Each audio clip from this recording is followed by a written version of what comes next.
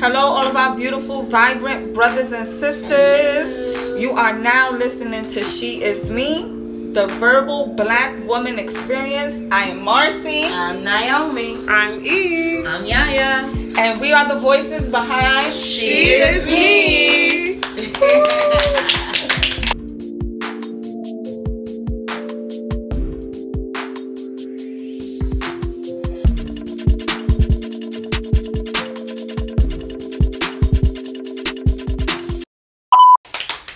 This episode, we are talking about motherhood. And not just any motherhood. Mm-hmm. What is it? Black motherhood. There's a big difference I don't think people from other races understand. Not at all. Black motherhood is the equivalent to strength, but we also carry on our backs the biggest word of them all starts with the F. But fear. Yeah. Fear, especially when you have black sons. Yep. Now we have E here. She has a black daughter. What is your take on raising a black daughter? How do you see her? You being the black mom that you are. How do you see her growing up? Especially in this society, at this day and age. We gotta be real crucial. So, what is your mindset? And then I'm gonna just jump right in with the boys. I see the way I talk. I always try to talk to my daughter is, well, even her father, because I think a lot of the times I get confused is that when it comes to females, I think parents probably feel like, or maybe even children, I don't know why, some parents are like oblivious to it. They don't think, oh no, you can't, oh no, that's not. And I'm just like, in my mind, I'm just like, I've always been like, well, anything could happen. And so I always try to, well, I really want her to know a lot of things at an early age. Because when she is met with that challenge, she will know how to handle it. Right. And that's my biggest thing with my daughter, is always thinking before she acts and always have that prior knowledge.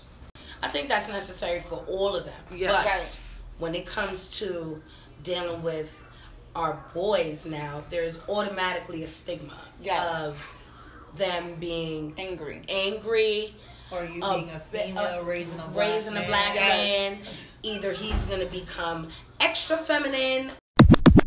We're saying, even when it comes to our boys, dealing with the support from home is so necessary, because they go out into the world to have to deal with the police that are targeting our boys. Yep. That have to deal with employment that'll automatically look at you like based on your name. You don't even qualify for this job.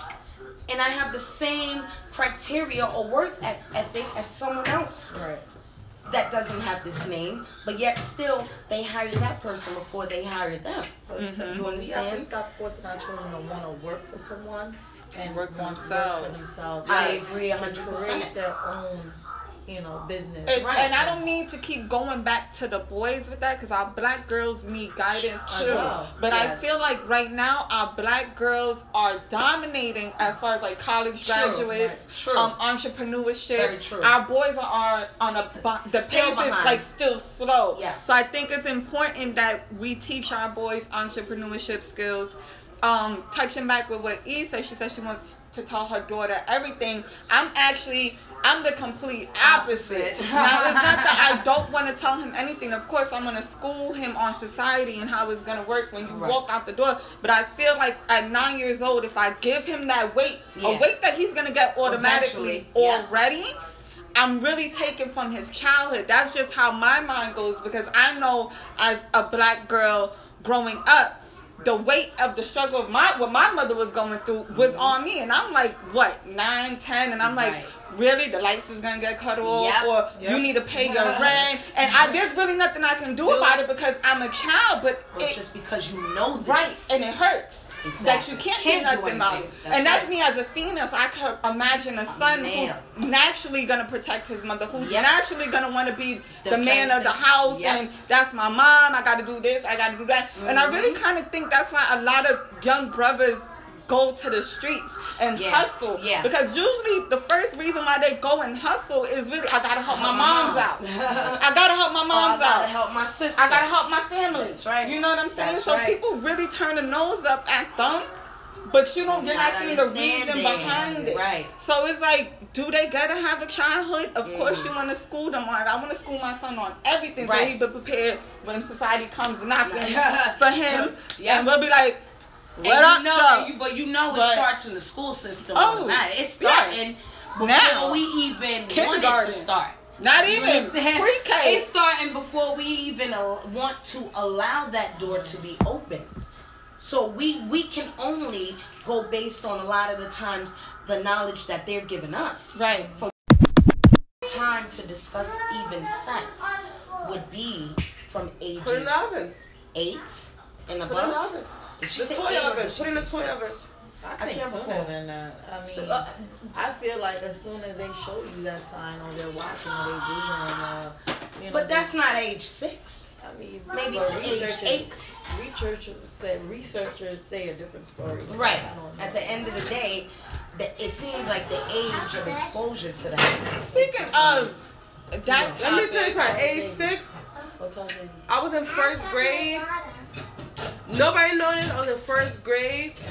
But a little boy touching me under the table. See what I'm saying? So it's the sooner the better. Right. Basically. But then that goes into, was your mom telling you nobody touch you? My father more than my mother. With stuff like that, and you're a girl, your mom automatic. That's your. My father would tell me things, and my father would be very passionate. And me and my sister would laugh. Do the giggle, the because we little, so we like, why is daddy crying? Like, but he's emotional about it because he has to talk to his daughter about it.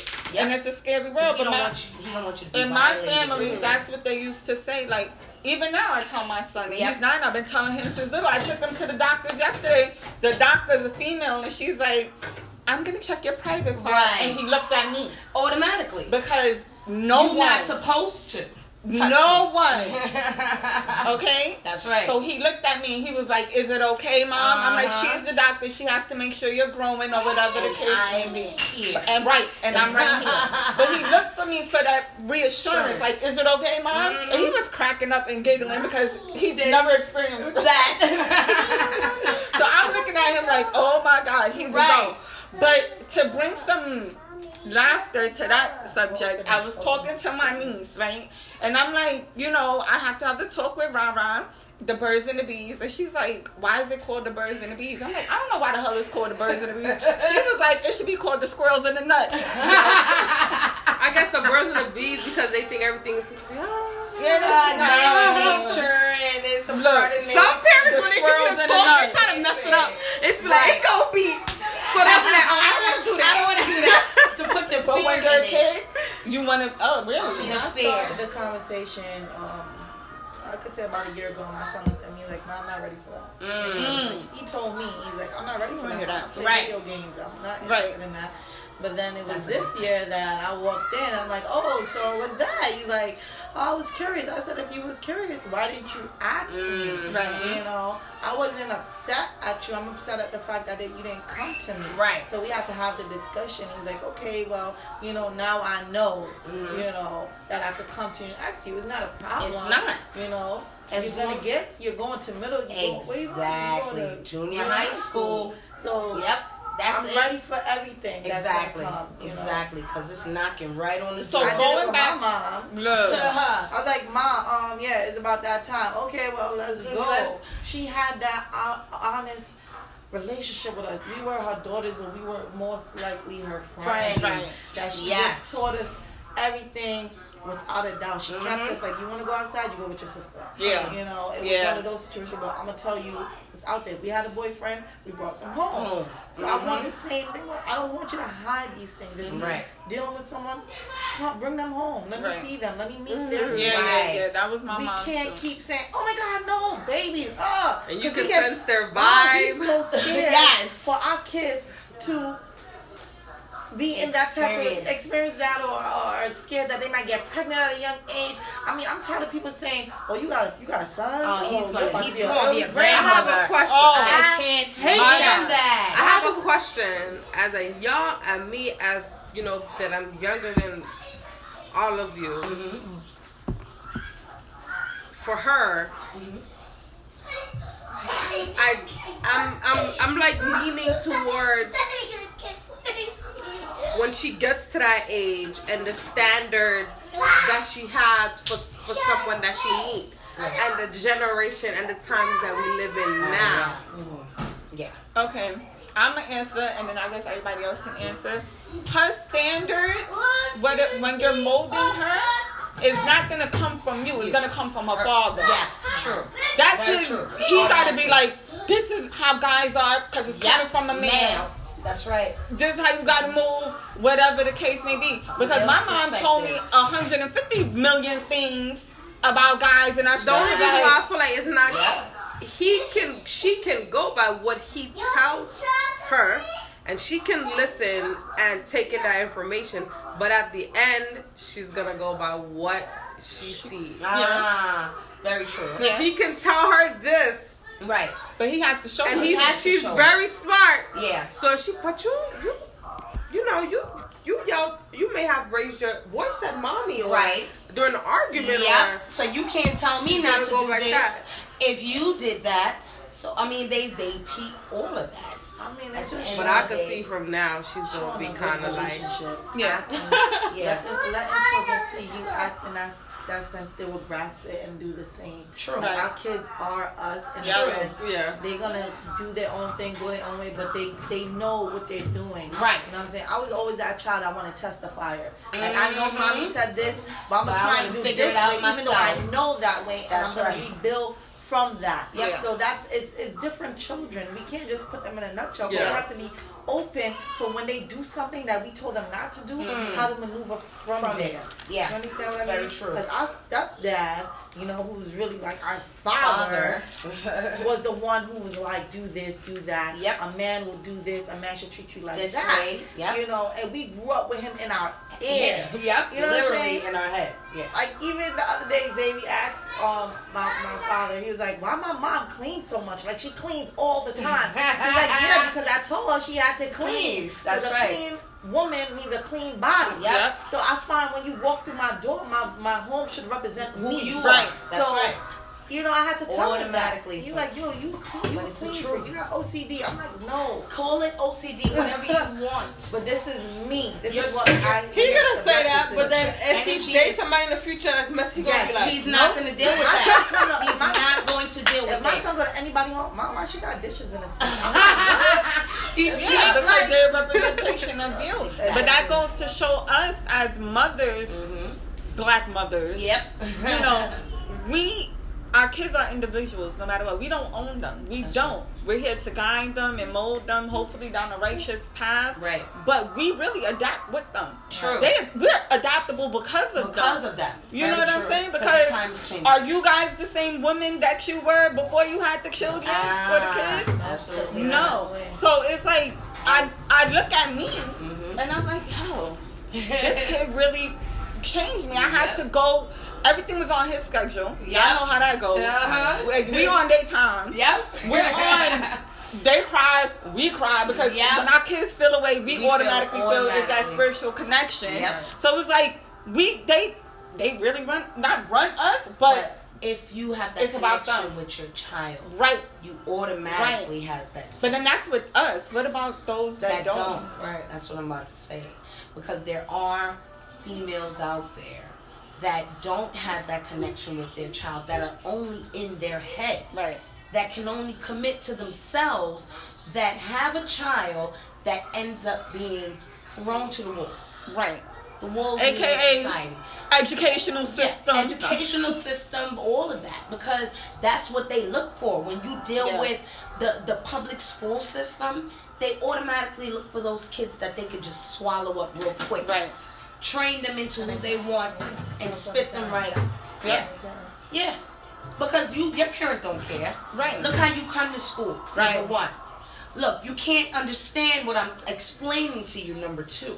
So, yeah, you're easy prey. Right. But if I have the other parent over here that comes to every parent-teacher conference, calling you up, that calls you, texts you, lets you know what's going on, shows the interest, you know this child is in prey. Because this parent is going to be on your case by any means necessary. Whatever dispute that needs to be discussed, it will be. Because this parent is concerned. Now, unfortunately, there is a major crisis going on with people that are homeless. Right. And it's sad to say that maybe about 50% of the people, no, I'm lying, I'm sorry. 80% of the people that are in the homeless system right now are children. Yeah. Children. Not even adults. Children. So, if it doesn't take for those families to actually get it together, that child is automatically going to be messed up. Oh, yeah. Automatically. Well, my question would be, do they have the programs and the outreach to help this parents understand this is not your fault. Right. This is somewhere that you are, but you can grow from. Temporarily, yeah. Yeah. So they need to, I mean, it's a lot to ask. They consider it, okay, they have this program called the Home Base. Okay. To where once you get out of a shelter, you go to Home Base. Now, Home Base is temporary. They might help you with furniture. They might help you with continuing your job search or actually maintaining your job. And after the first 2 or 3 months, that's it.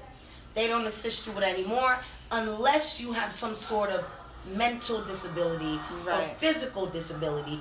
Then you can continue on receiving that assistance. Other than that, that's it. But I feel like that's really geared towards women of color anyway.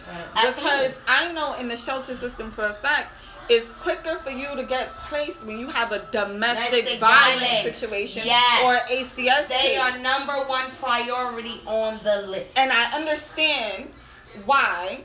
But at the same time, because I'm a family and I have my husband or my boyfriend or my kid's father with me, you're gonna really, okay, yeah, whatever. Yep. No, this is how the kids are being raised. You have a 2-parent home, and and y'all just, okay, whatever. Y'all figure it out. Case. Yep. Domestic violence case, y'all don't want to help nobody else, and I don't think that's fair. It's not. Because we know how society is when... But everything is covered is in a category. Everything you have to put in a category to move the system faster. Yeah. So it's only for us to come together and help each other that we could make a difference. Because there is that mother that says, I want to work, but how can I work if I don't want to pick my kid up after school? Right. I want to do this for my child, but how can I if I don't have the funds? Right. You understand? So it's about an open door. It's about us helping each other to overcome this. Because it's a system for them. It's for them. It is, automatically. Even when you deal with facilities like Brightside, that would only cater to your children's needs, but once you're out for 1 or 2 days, they want to call you like, hey, where's your child? We're just concerned. We want to make sure your child is okay. Only to know that the only thing that they're concerned about is making sure their money is consistent. Attendance. They want their money to be consistent. With the Department of Education as well. Yeah. Like they do $10,000 a child. If you out 3 or 4 days, they're like, okay, ACS. That's right. Why?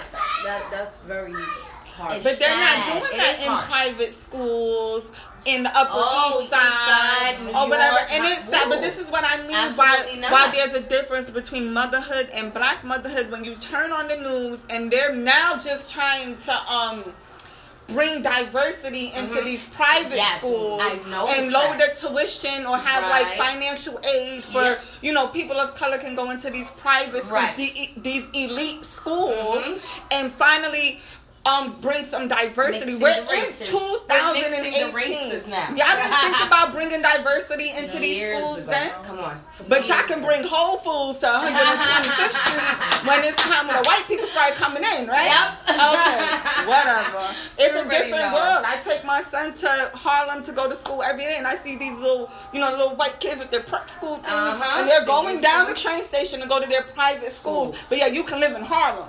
You don't want to go to our school. Right. but you want to live in our neighborhoods. That's right. When your condos is at 500,000 starting, and you got the projects across the street. That's like, to me, that's dangling a piece of cheese in front of a mouse who's struggling. Like, for what? Right. Because we want to show you where we are and where you are. How can you get here? They gotta show us. Even the poorest Caucasian person have to show us that they're more dominant than we are. Automatically, even if we got a little bit more than them, they have to continuously show us they're at the top and we must remain at the bottom. Because their skin is considered, for them, dominant. Right. Not ours. Their skin, their names, whatever. Absolutely. That goes into... The light didn't come back on. That goes into, when I had my son... I'm Hispanic. My mother was Hispanic. Right. Puerto Rican. Shout out to my mom. Rest her soul. My father's black.